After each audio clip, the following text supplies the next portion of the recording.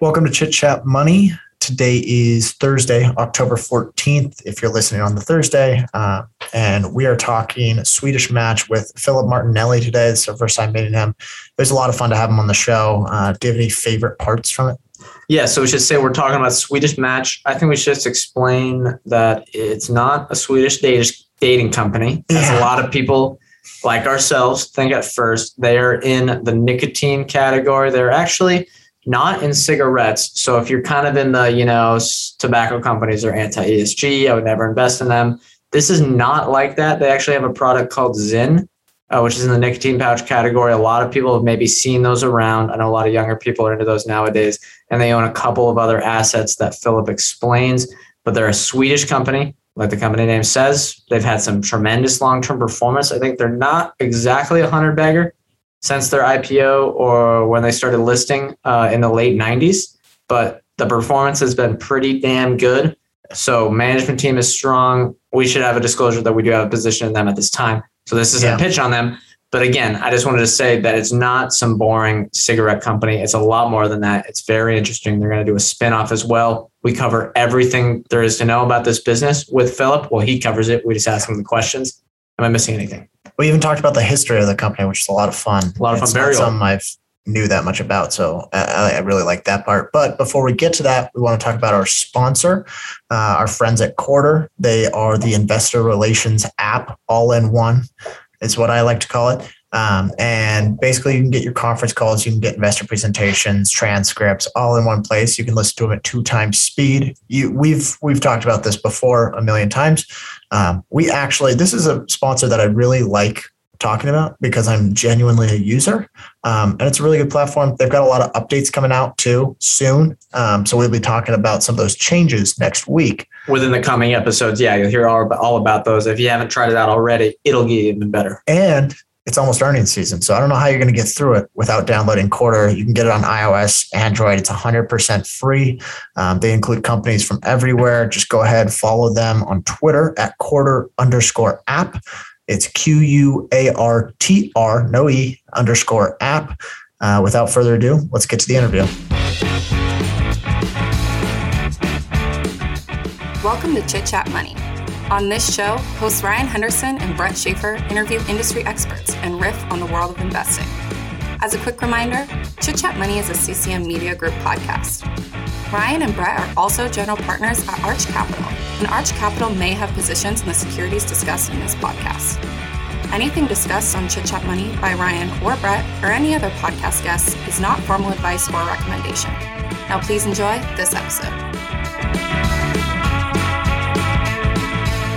All right, today we are welcomed by Philip Martinelli. We met through Twitter around talking about Swedish Match, which is the company we're going to talk about today. But why don't you give a little bit of background about who you are and I guess how you got into finance to begin with? So I'm a lifelong investor. My dad was a banker at JP Morgan, and literally one of my first experiences in life is sitting down, reading the Sunday newspaper with him, probably 5-6 years old, going through every stock in the paper, you know what I mean, when they used to print them. So we used to go through, see what's going on, talk through all that stuff. So I've been actively investing my entire life almost. So I've been doing this a long time. I'm not a professional investor. I went to college at Boston University, graduated degree in economics, went to work at Northrop Grumman Defense Contracting after that. And then recently took a job working for an auto body company doing a levered roll-up strategy. So that's my background. As my, adult life has gone on, I've become more and more serious about investing. And that's kind of led me down the path of trying to start my own RIA and, managing money for myself, friends, and family. All right. And did you have some nice research on Swedish Match? It's a really old company. Do you want to talk about that and the background and the history of the company before we get into the business now? So, all right. So I want to give you guys a little bit of a background because it's actually a super interesting company with a very long history to it. So in the year 1915, Sweden nationalized all the tobacco production plants in the country, and they founded AB Svenska Tabacus Monopolet, which is a government-run monopoly for tobacco. At the time, it's World War I. They needed the money to fund the military as well as the national pension system. So tobacco is a particularly attractive target, right? Because very profitable and it's pretty simple in terms of operations. So meanwhile, in the year 1917, only 2 years later, a Swede named Ivar Kruger founds Svenska Tandsticks Atiki Bolaget. Okay. So essentially he founds Swedish Match Company. Now, by expanding through acquisitions, especially buying other government-run monopolies across the globe, he turns that company into the world's largest match producer by 1930. In fact, he controlled 60% of the global supply of matches, only 13 years after founding the company. Now, if you know anything about Ivar Kruger, he's also known as potentially like the largest con man or Ponzi scheme guy that the world's ever known. So in 1932, he actually commits suicide because his empire is essentially collapsing. And, when that happens, everything starts to dissolve, with the Swedish Match Company. And essentially the company gets dissolved, assets are sold off and it kind of disappears into nothingness just about. Now, in the 1960s, the tobacco monopoly, separate company, has gone on in Sweden. It's done well.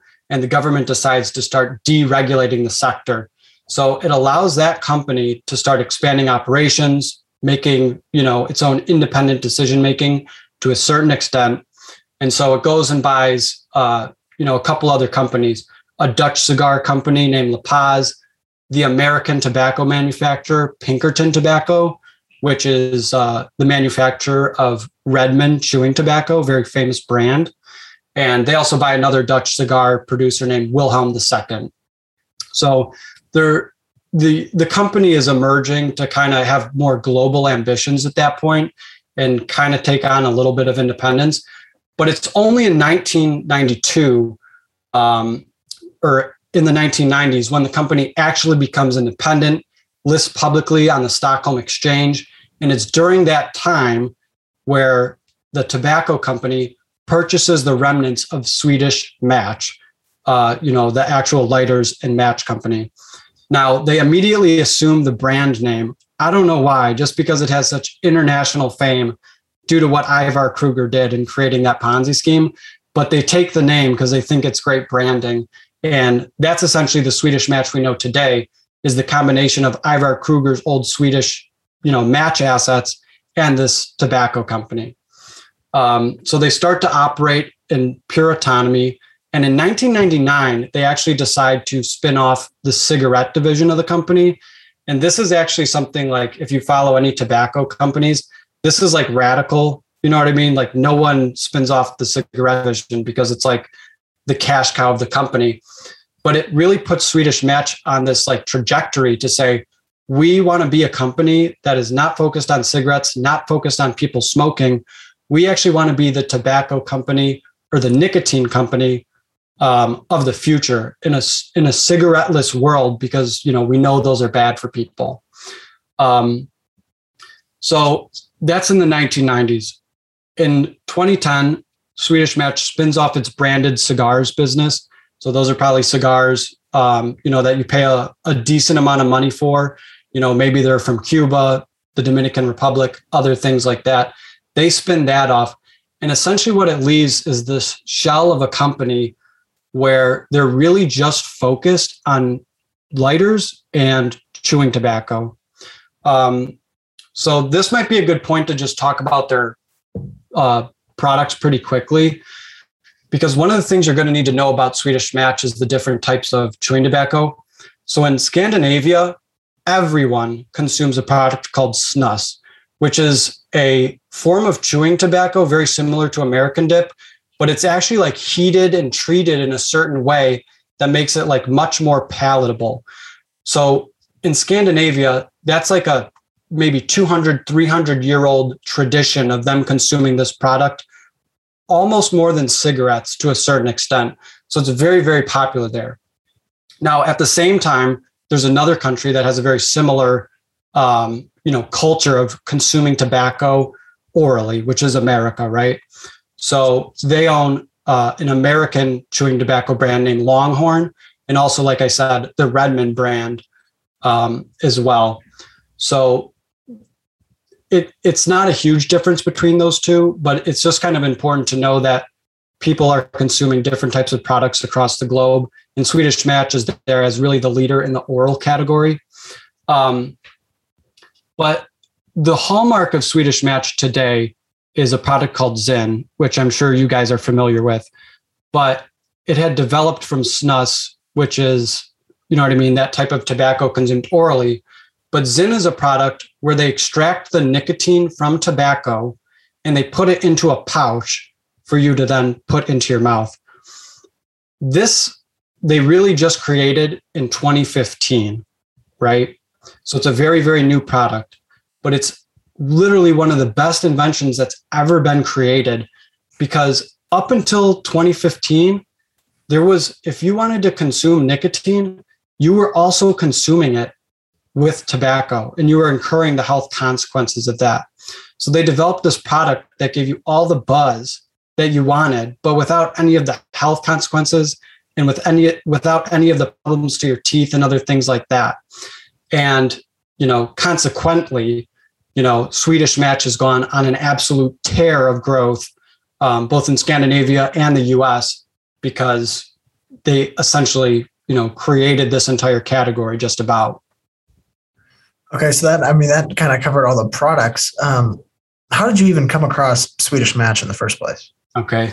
That's a great question. So it was senior year of high school. I was in biology class and we were learning about, different types of biological chemicals. And one of the things we learned about was the chemical structure of nicotine.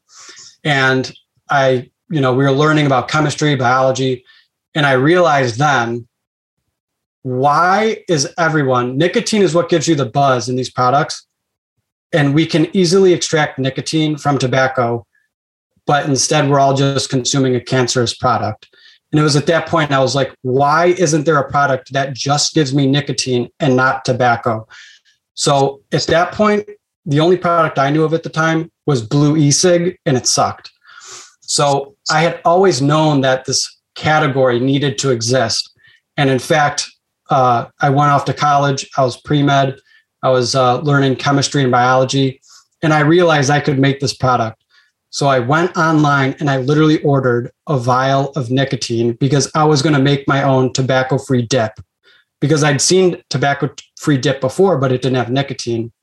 So I bought the nicotine. I was about to make it, and I was like, no. I was like, I'm not doing this. You know what I mean? It's such a great idea, but I'm not about to mess around with nicotine and mess up a titration or something and poison myself.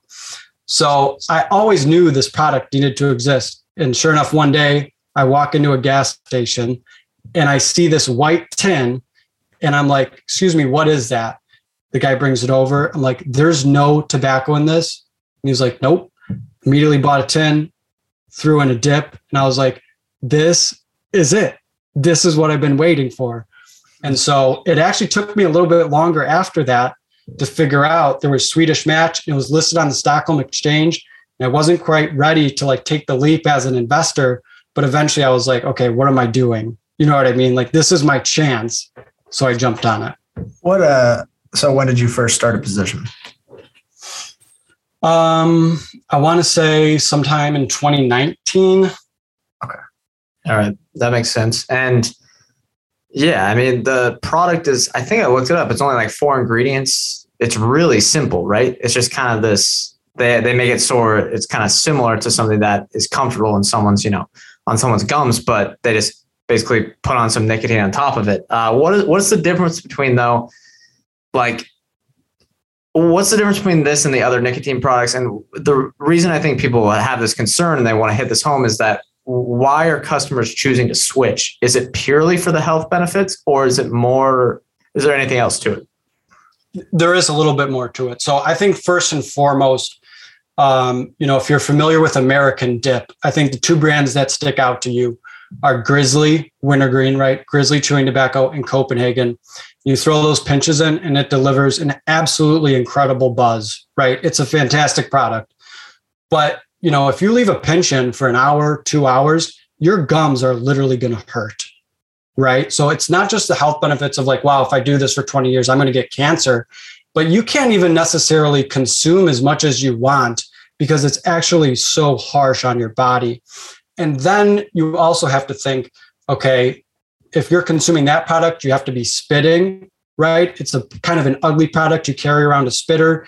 You can't really do it in public places. People frown upon it.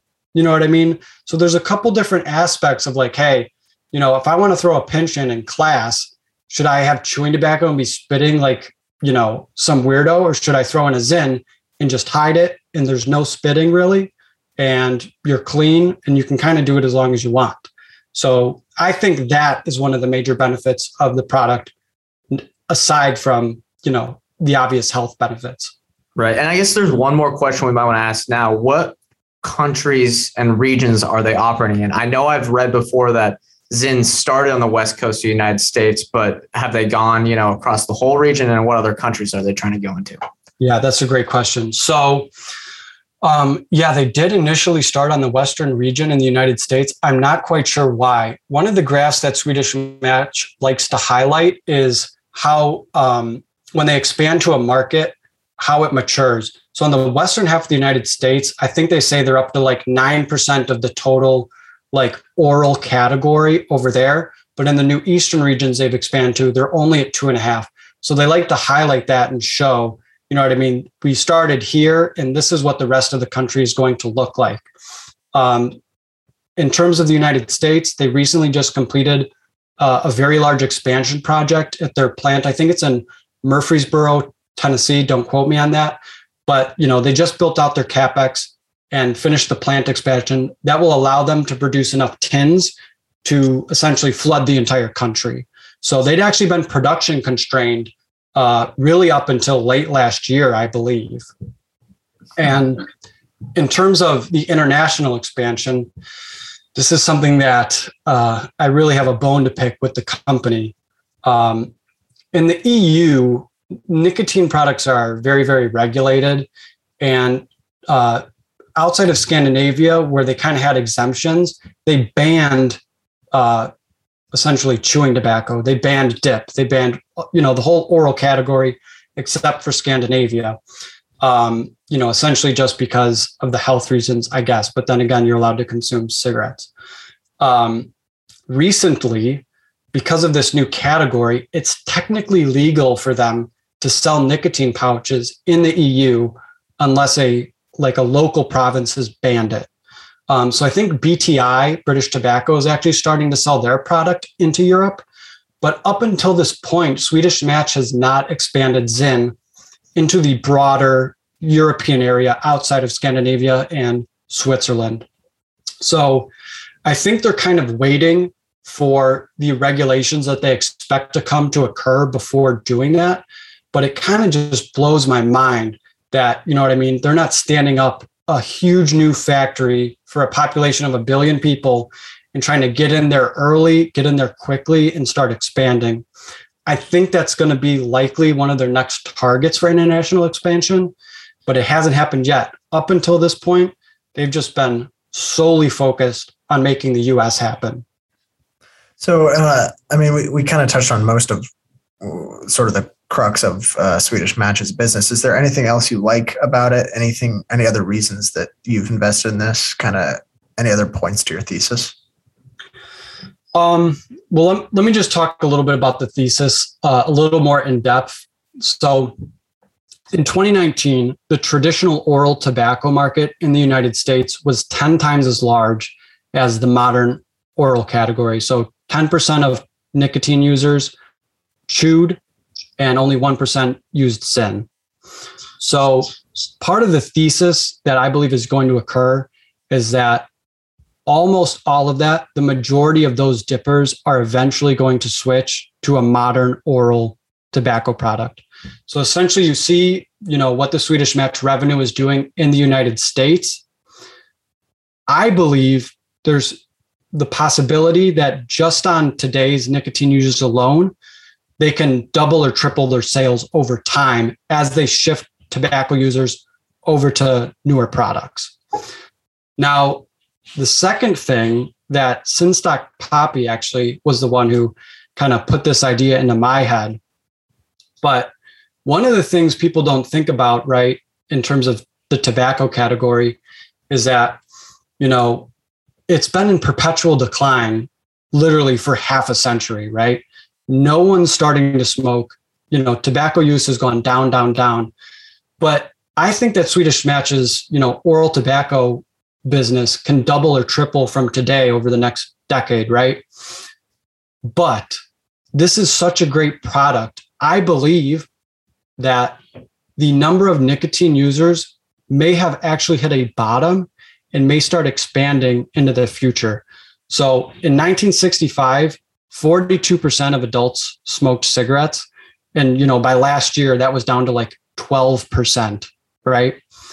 In my opinion, I think that there's a really strong case to be made that if you're able to consume the same buzz without the health risks, I think there's a strong chance that, it's not going to be cigarette smoking that increases in, across the population, but you might actually see this category of nicotine users start to go on a multi-decade growth path.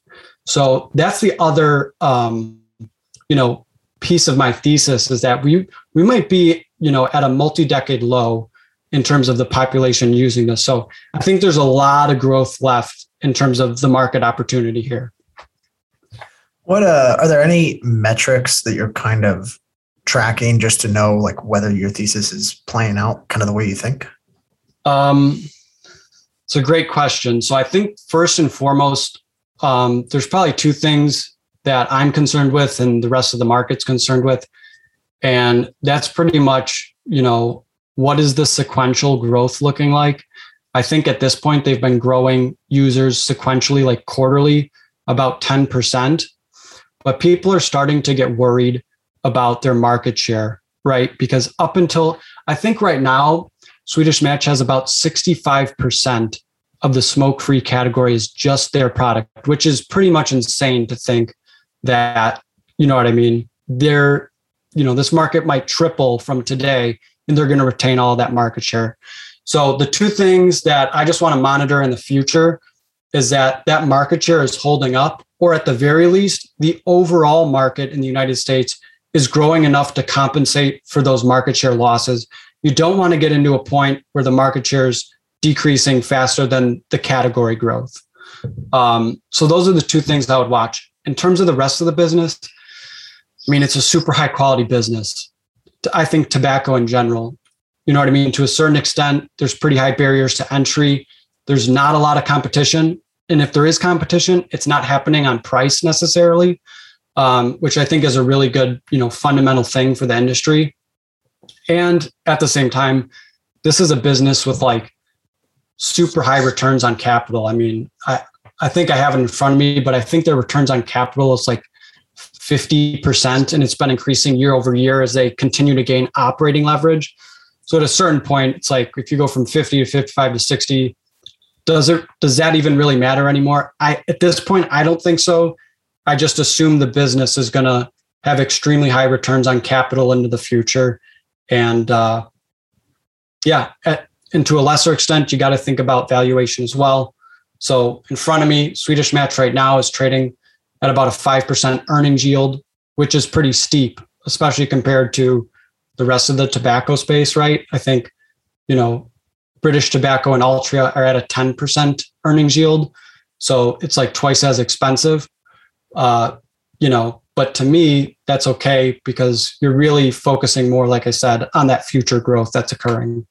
Yeah, it seems I've seen that comparison made before, which is like, why the big disparity between Altria, which is obviously more based on cigarettes, and then Swedish Match. It's like the trajectory of the business is completely different. It seems like, at least currently, just because of the decline in cigarettes. The other thing I was going to mention is brand loyalty is strong with tobacco products. Yes. And that's something that I think is actually super important to touch on, because I think one of the things people really don't realize with tobacco products is that you actually get addicted not just to tobacco, but you get addicted to literally a specific product. It's like McDonald's, kind of, you know? Right. It's like McDonald's and Burger King. You know what I mean? Like, there are people who will only eat McDonald's and they hate Burger King. It's a burger, right? This is a very similar phenomenon where, and I'll tell you guys right now, I like Zyn. I've tried On, which is Altria's competitor modern oral product. I thought it was quite good, but it's just not as good. I've tried Velo. I thought it was a bad product. Those are essentially the same products. Like, you're putting nicotine in a little pouch. You know what I mean? It's the same product, but it just doesn't hit the same. So first mover advantage into a market, I think, for tobacco products is huge, because it's not just about the brand. The product literally has an addictiveness to it that you crave in itself. Yeah, no, I totally agree with that. I think the last question we have here before we get to the ad break, because you hit on the valuation a bit, but how important is the management and share repurchases? Because I know that they've reduced the share count by, I think it's like 70% maybe since 2000. So that's very important for the long-term earnings power of this business. So what are your thoughts on management and their buyback strategy? Yeah. So to talk about the buybacks first, they're a very active purchaser of their stock. They buy it like almost every day, which I find to be fantastic. In the past, they're generating a ton of cash, right? In the past, they had actually done a lot more special dividends. They have a small dividend right now. They were doing a lot of special dividends and buying back stock. And over the past couple of years, I think the light bulb's gone off for them. And they're like, wait a second, why are we paying out all these special dividends? Let's buy back the stock in a more tax efficient manner. In the tobacco space, that like doesn't happen. Like, management across the rest of the industry, I think, is like generally very, very poor. This management team, I think, really, really gets it. And they understand the value of their shares, especially, like, think about it from my perspective, or maybe management's perspective, if they're as bullish. If you think there's a possibility that this business that they have might 2x or 3x from here, it's probably a good decision to start buying back just about as much stock as you can right now. So one of the things that management just recently announced, which I'm still kind of figuring out, is they're going to spin off their cigar business.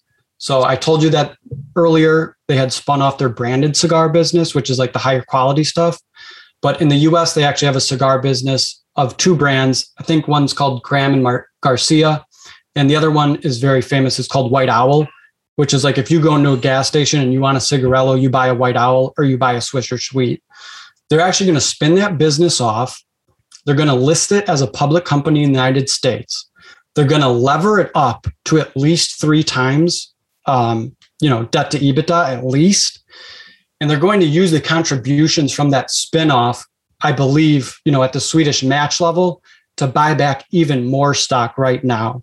So to me, that seems like, they might want to execute, a very large buyback opportunity, at a good time. So I'm finding that just that shareholder action in general, I think that that's super appealing, and it shows you management's always focused on trying to create more value for their shareholders. Okay, well, I think we've got plenty more questions, but we're going to hit a quick break, and then we'll be back. This episode is brought to you by La Quinta by Wyndham. Here you are, miles from home and ready to start your vacation. Good thing you're staying at La Quinta by Wyndham. They have free high-speed Wi-Fi to stream all your favorite movies. And in the morning, get fresh waffles with their free Bright Side breakfast. Or squeeze in a workout at their fitness center. Either way, you're ready to conquer the day. Tonight, La Quinta. Tomorrow, you triumph. Book your stay at lq.com. Cox Panoramic Wi-Fi includes advanced security to help protect all your connected devices. You'll get real-time alerts. Oh, like this one, so you don't have to worry about malware. Or when your kid downloads a song from a shady link. And now all your computer can play is red color, where are you? All blocked. Thanks to Advanced Security, included with Cox Panoramic Wi-Fi. Advanced Security must be enabled in the Panoramic Wi-Fi app. Restrictions apply. Okay, welcome back in. I'm going to let Brett ask his question. Yeah, so you talked about European expansion a bit, how you're kind of a little frustrated they haven't started to go after that market. But I know, tobacco, nicotine, all this stuff is very universal. It's used in every country. How realistic is, Asian expansion, European expansion, and how much growth do you think that could bring to Swedish Match? The Asian expansion is an interesting question. I know, one of the markets everyone focuses on is Japan, because it's a relatively wealthy country and they can, kind of afford the higher level products that aren't, cheap cigarettes. So I would be my assumption would be that would probably be the first place that they look if they are going to go into Asia. They have a lights business, a match business. So they're kind of a little bit involved with some companies in Indonesia there. So I think that would be one opportunity for them, 300 million people. It's not, as wealthy of a country. So I'm not sure that Zyn would be the right product right now. But I think those two countries would probably be first of mind for them. But I do think that, in my opinion, if I had to guess, that's probably a little bit farther off, just in terms of, the pecking order. I think Europe is going to be probably first of mind for them. And then, perhaps Australia, targeting wealthier countries who can afford a $4 to $5 tin before taxes. Right. Are they in Canada? Do you know that? I guess we should know that. I don't believe that they're currently in Canada right now. And if they are, it's to a very limited extent. The people that I've talked to there have not been able to find the product, or at least in certain provinces, they haven't been able to. So there's also a significant opportunity there as well that is definitely underpenetrated. They have 18 other markets that they're testing in right now. They don't list them, but they're actively, kind of keeping feelers out there. But I think Canada, that would probably be another one that's probably a natural adjacency, given that they already have the plant in Tennessee. I imagine that they could probably just ship straight to Canada. What do you think about the potential tax legislation or the tax rule that came out? We read it, and surprisingly, it didn't seem like the stock reacted to it at all, but it seemed like it could hurt Swedish Match. Do you want to maybe explain what it is and what you think the impacts could be? Yeah. So I'm not going to lie to you guys. This tax bill literally scared the shit out of me. Like, the proposal is, in its current form, was that a tin of nicotine pouches is going to receive a $9 tax per can, which is insane. So like, if you're selling the can currently at $5, the price is going to become $14. In my opinion, other people that I've spoken with have kind of rationalized that, hey, maybe it'll be good for them because other competitors won't want to pursue it as much. They're, you know what I mean? They might get a little bit of a stranglehold on the market. But in my opinion, if that were to go through in its current form, that's a category killer. No one's going to pay $14 for a can, of nicotine pouches, when at the same time, a can of dip was only going to receive like a $3 tobacco tax. So in my opinion, you have a can of nicotine pouches selling for $14. You have a can of dip selling for, let's say, $6, $7. I don't think many consumers are going to be switching when you're paying that amount of money for this product. So that's truly given me pause. And I've actually cut my exposure to the stock because of that. I think probably for me, a smarter strategy would have been, buying some put options until that legislation goes into place. But it really did scare me just because what was being tossed around was crazy. You know what I mean? In my eyes, I mean, I would have thought it would have been the exact opposite. You'd tax, a much more harmful tobacco product much higher than you would a nicotine pouch. Yeah, it would make sense. Or if it seemed like if everyone was acting rational, the cigarettes would be taxed the most, then dip would be a little more or a little less, excuse me. And then these nicotine pouches, either because of the health benefits would be not taxed at all or taxed significantly less. But it seems like now we're going the reverse strategy. However, as like an investor, you kind of look at it and you're like, well, we can't say what we think is right. Like if this happens, that's a big variable or big, I don't know. There's a lot of downside potential there, but I don't know the likelihood of it passing. I think the term health benefits might not be exactly right, but it's in comparison to cigarette. There's no reason, in my opinion, that it should carry a higher tax rate than more harmful products. That seems counterintuitive or counterproductive to what the government's trying to do. I guess, this isn't like tea or kombucha, but it's not, it's like it's like nothing. So it's not harming anyone. Relative benefit, right? From something much worse. What do you think about, so I guess the tax was on nicotine content rates, right? So like how much nicotine was in per can, I believe. Yeah. Yep. What if they just did half the nicotine level? Would that kind of ruin the product? So I use Zyn 6 milligrams typically.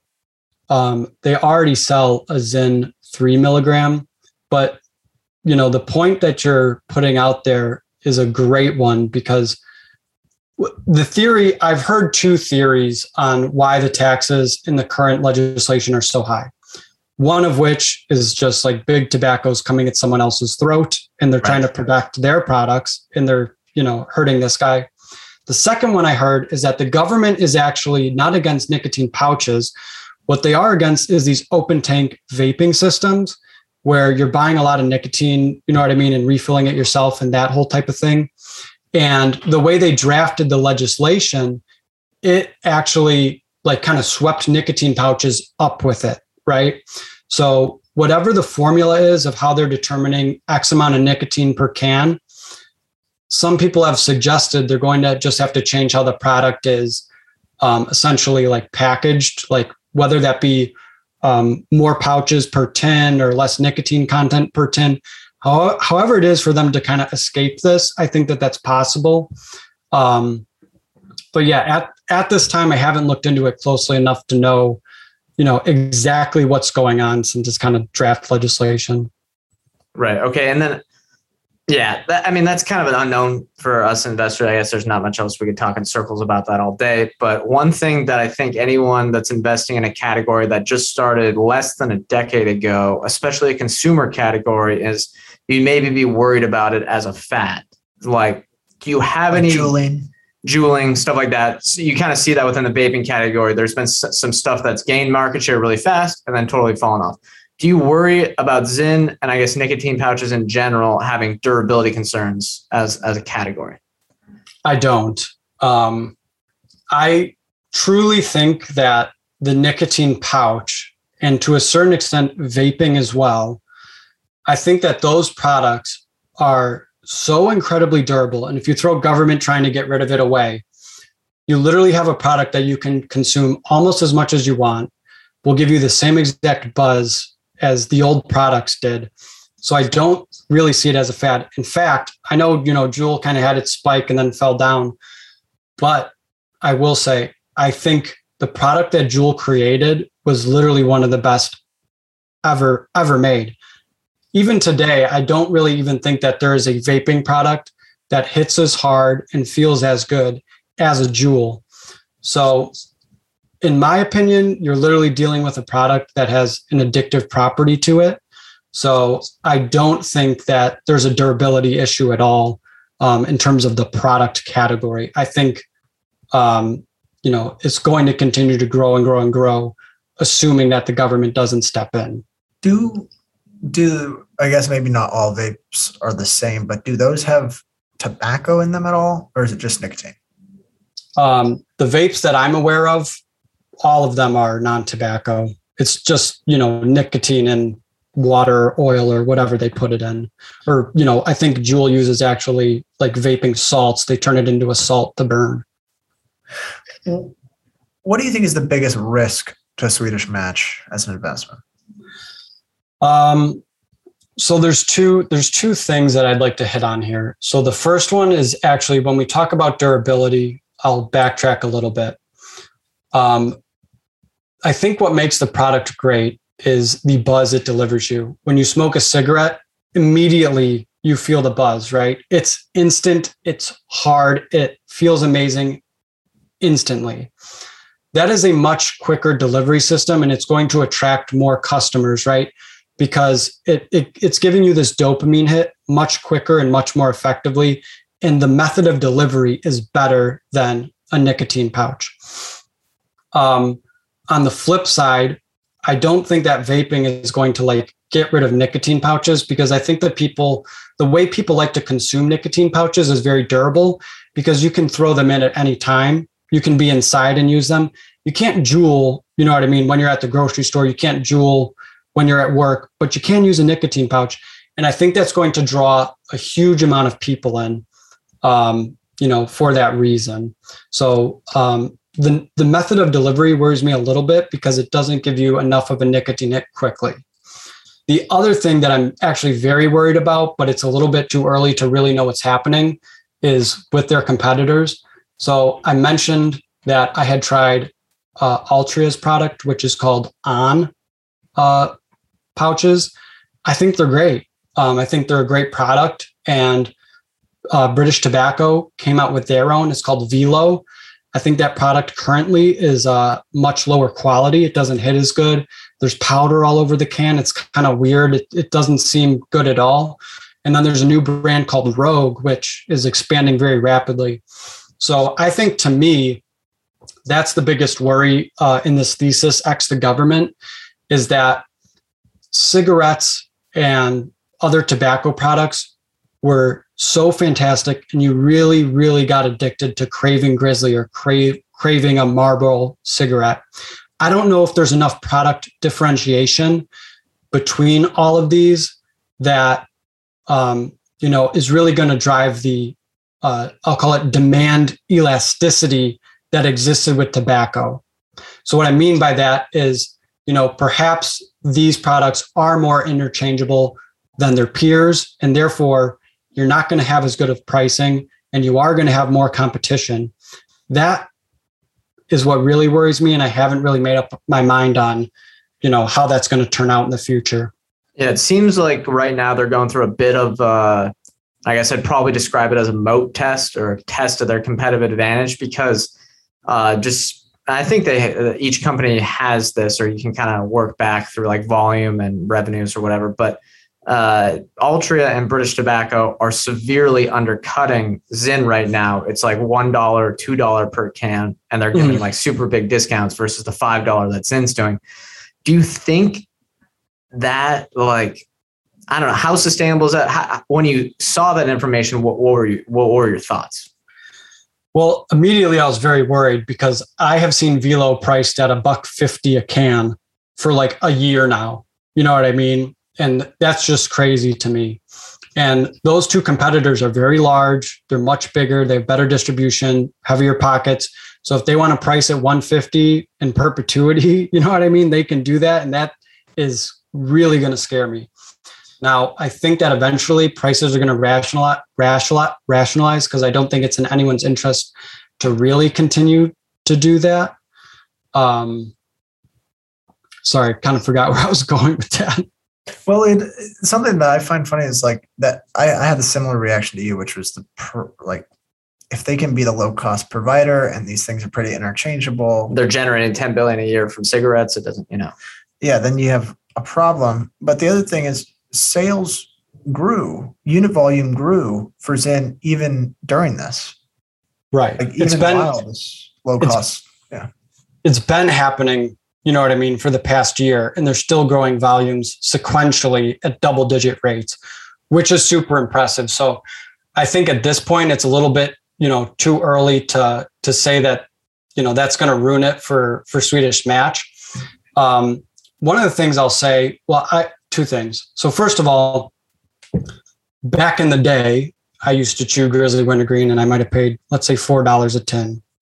Swedish Match sells Longhorn, which in my opinion is probably one of the worst dips on the market. And they sell it for let's say $2 a tin, I would never even look at that. You know what I mean? I didn't know anyone who ever looked at that. So for a very long time in a similar product, I was probably paying double the amount that I could have. And if you guys are aware of Stoker's, which is a Turning Point Brands product, they'll sell you a bucket of dip for like the same price as one little tin. And that's never really caught on either. So I really don't think that price is going to be the main determinant in shaping how people consume this product. I think it's more of a first mover advantage. And one of the things that kind of points me to that is, Zyn was the first mover in America by a very wide margin. When they first started, they literally had 99% market share. In Scandinavia, where there's been a lot of other companies that actually got the one up on them, their Zyn product and the other brands that they have, they call it Volt or whatever. They have a couple different brands there of nicotine pouches. It hasn't really caught on for them. They've never really been able to have the growth that they're seeing in the United States. And to me, it seems, that indicates to me that once people get addicted to a certain product and they really like that product and it gains this mass awareness, you see people on college campuses, consuming Zyn, everyone starts to buy that. And it just starts through social proof to proliferate. So I'm really not super worried about the competition at this point. I believe that the first mover advantage is going to insulate them for quite a long time. It is funny because we're basically asking, the big concern is in the US, are they going to be able to hold market share? But then we're also saying it's a shame they're not moving They can't anywhere. take market share. They're not moving anywhere in Scandinavia. It's like, well, there's our answer. Right. It's just a more mature market. Yeah. Well, in Scandinavia, yeah. But in Europe, no one dips at all. You know what I mean? It's not even a thing. So that to me is like, well, why aren't you guys going faster? Get it out there and do the first mover advantage that you guys had in the United States. And I have not been able to reconcile why that's not happening, other than the fact that Lars Dahlgren, the CEO, on one of the earnings calls has said, we think that this regulation is coming and it's coming quite soon. And so I think that that's probably why they're a little bit gun shy right now. They're going to wait and see how that plays out before they figure out their plan. Right. Yeah. The nicotine companies, they always seem to know what to do with regulation. They're always, in one way or another, trying to get on the good side of the regulators. It's very important here. Yeah. Do you have any more questions? Or no, I had some more anecdotal evidence about just seeing Zyns around town and at baseball games, but we've already covered that. I think everyone knows that they're around. So where can any listeners find you? Twitter. Find me on Twitter. I'm at Wealth or Die. Wealth or Die. That's the handle. All right. Say that again. It might have gotten cut out. At Wealth or Die. Okay. All right. Good name. There we go. That's good. Yeah. You must have been on Twitter early to get that one. All right. Well, I think that's going to do it. Thanks to Philip for coming on the show. We want to remind our listeners that we are not financial advisors. Anything we say or discuss here on Chit Chat Money is not formal advice or recommendation. We are, however, general partners at Arch Capital, so clients may have positions in the securities discussed in this podcast. Thank you guys for listening. We'll see you next time.